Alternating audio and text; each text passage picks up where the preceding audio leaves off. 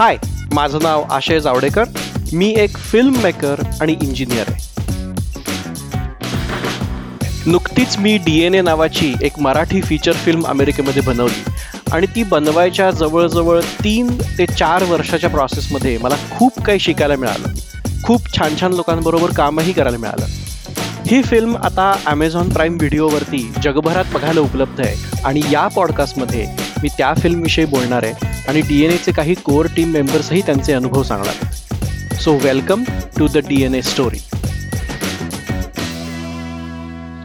Hey Nitish, how are you? Hi Ashay, doing good. How are you? Great.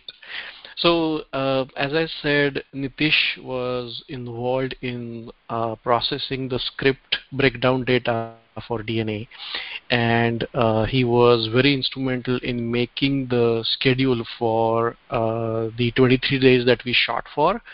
And we just wanted to talk about it on this podcast on how that worked. So, Nitish, I understand, I mean, correct me if I'm wrong, but I understand that when we got the broken down data from Wout, you took that data and did something with it. So can you tell us what you did with the data?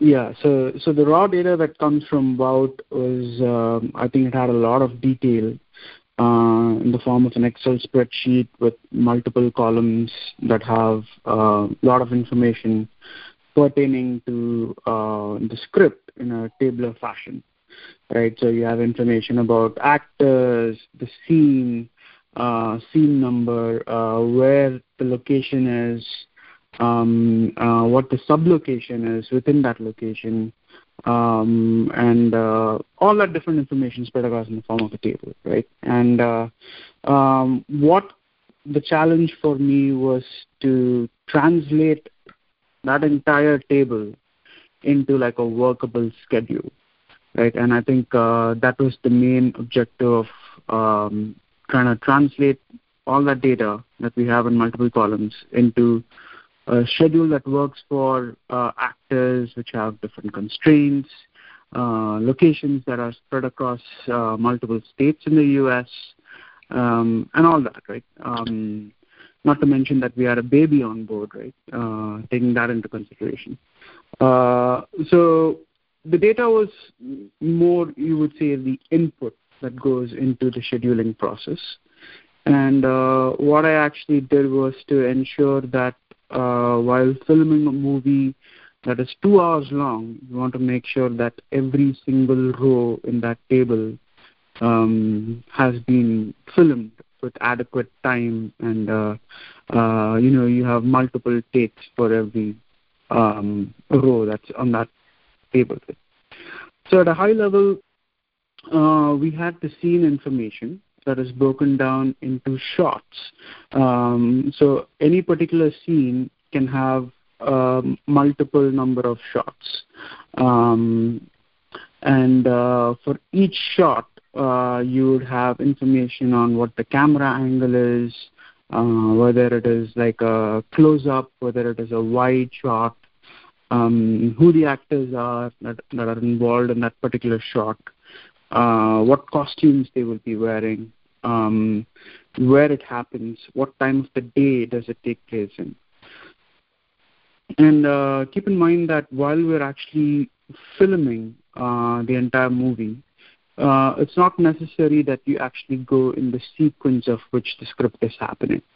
For example, we could combine all the scenes that take place in a particular location, and we can like film a whole day in that area.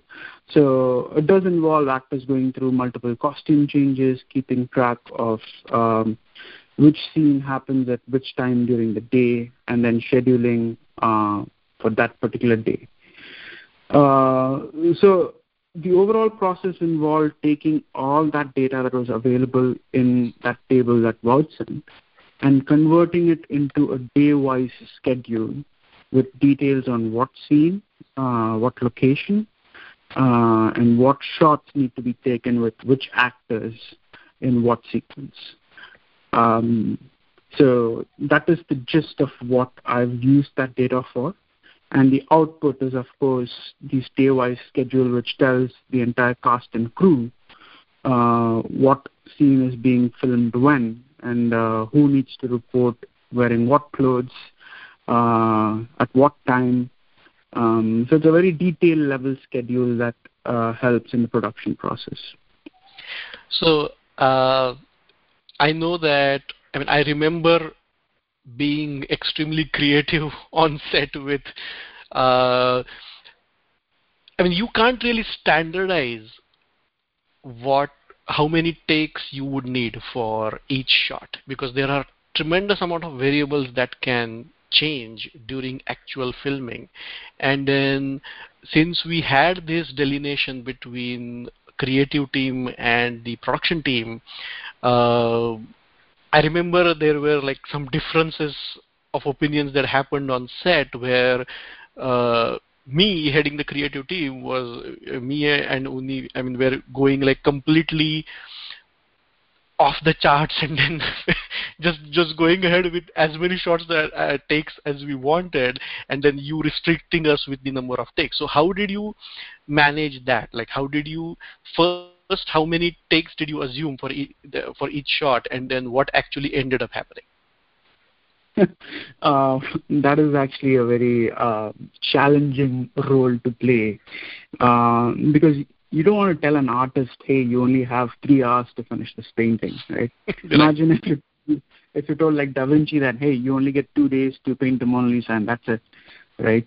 And from his side, he can't do full justice to the time and the effort, because a lot of ideas and great ideas come up while you're actually filming, right? No matter how much you plan, I could come and say that this scene we're only going to film and we need to wrap up in 1 hour.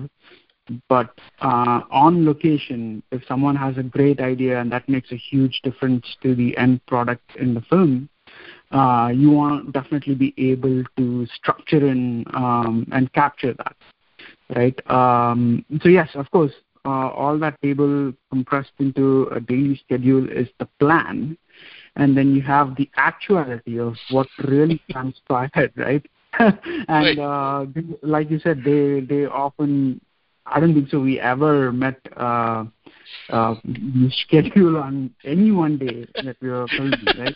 All the days, like we were always running overtime, and which is fine, because in my head, even though it's not translated on paper, I know that if we spend like 2 extra hours during a particular scene, depending upon the language that you, me, and Uni were able to understand, right, within ourselves, I could say that no problem, I'll give you 2 extra hours for this scene, but in the next scene, I'm going to take like an hour off, right? And you got to make that decision of what is critical and what's not. And which is totally fine, because that flexibility really, I would say, enhances the final quality of the product that we put out, right? So in my head, even though I know that we had a plan to shoot 10 scenes per day, I would have a lower threshold, which is that, okay, we got to do at least these 6, right? And then you wouldn't tell us that threshold, right? That is something I wouldn't tell you that threshold. Yeah. There's no way I would have told you that threshold. You would always ask us to overachieve so that we actually achieve what exactly. we want. Yeah. Yeah. So, yeah, the more we can knock out on a given day, the easier my job becomes, right? Right. And also, I think to that point, what's really important, especially in a film like production like DNA, was to have a backup scene. Actually, not even one backup scene. Like I would say 3 to 4 backup scenes in case you're not able to film a particular scene, right? Whether we've had instances where the weather played bad, the baby was not cooperating, and just out of a hat, I got to pull, okay, if we're not able to do this, in order to effectively utilize our time, which is limited, we have to do something else, right? And if we're not able to do that, okay, then what's the third option? If we're not able to do that, then what's the fourth option? And reconciling on a daily basis what is done and what is not done, right? It just requires constant interaction with that schedule that I was able to create, right? And knowing in my head at least that, okay, you know what, if we're not able to do scene number 5, we have the same actors on board and everyone's good to go for scene number 32. So let's go do that. So it's also really understanding the data and remembering like which scenes have what requirements. That was also something that was completely, I would say, useful for me to know while real time. I think living that data and actually knowing all of that data by heart for several months actually helped the entire team by liberating them creatively, I thought, because on the set you didn't have to think about or remember what props or what characters or what how many shots and all of that stuff that we required for that particular scene. So we already knew that from that data. So then the only stuff that remained was basically on top of what we know, how can we be more creative and then get something better out of what we have planned. So that I think that was the biggest advantage of living and having you on the set who has lived with that data for so long. So another thing is how long did it take for you to basically get, after you got the data, how long did it take for you to actually plan and execute the stuff on the set? So I think the first plan I had out within a week, and when we finally stepped into production, I think it was version number 22 or 23, and number of revisions that had gone through. and with each revision, there's always something that I learned. There's always some factor that I missed account, and it was, I think, a great learning experience. Especially kind of scheduling a film, which script I entirely didn't understand when I started scheduling, right? That to me was a big challenge. But I think overall it took about 2.5 to 3 months just to schedule, get to like a nice schedule that I think was workable for all actors and all the locations and based on availability. I think it took around 3 months for us to get a good concrete plan of what we were going to do in those 23 days. Yeah, so can you give us a little bit idea on the amount of constraints you had to deal with to make the schedule? I mean, constraints, by constraints I mean like amount of variables, like location availability, actors availability, like that. I mean, just can you give us like a brief idea on how many and what kind of constraints you had to make the schedule? So I think I would actually break the constraints down into 2 parts, right? One are static constraints, right, which you know are not going to change. For example, like a location not being available on a Friday. You know that every Friday that's going to be the case, right? And then you also have dynamic constraints, which you really can't plan for, but you got to keep that in your head and account for it, right? Which come up on the fly. For example, like if it just starts raining, that's like a constraint. Yeah, you got to plan for it, but I can't really bake it into a schedule and say that, right. You know what, tomorrow at 4 o'clock it's going to rain, so we can't do anything, right? Right. So I would break it into static and dynamic. And if you look at under static, there is, of course, the most important one is cast availability, cast and crew availability. Right? You got to ensure that each one's available to travel on that particular day to a given location. We have to fly out people from all over the U.S., Texas, California, and all over the place. So that was a very important static constraint, I would say. The second one would be location availability. We shot at a lot of places where people were working Monday to Friday and you could only use them on the weekends. For example, the daycare location that we filmed at. It's a place that is used day in and day out by people, and you do not want to interfere with that daily plan that they have. So you got to factor in after hours or on the weekends. And those kind of things add up, because we shot at a lot of locations that were only available during the weekends, right?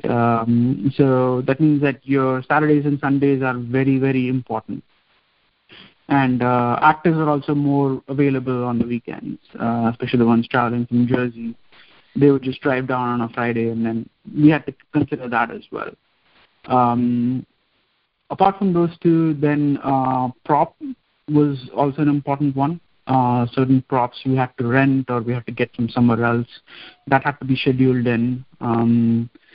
Those, I would say, are the static constraints. Dynamic ones, in my opinion, weather is, of course, a big one. But the biggest dynamic constraint that I learned the hard way was dealing with the baby in the movie. Right? Her moods and her sleep patterns really dictated, I think, a lot of scenes that we shot within the houses and outside as well, right? So I would say that's another huge constraint that you really couldn't plan for, but you got to sometimes just bring it and make sure that you get all the scenes shot on time.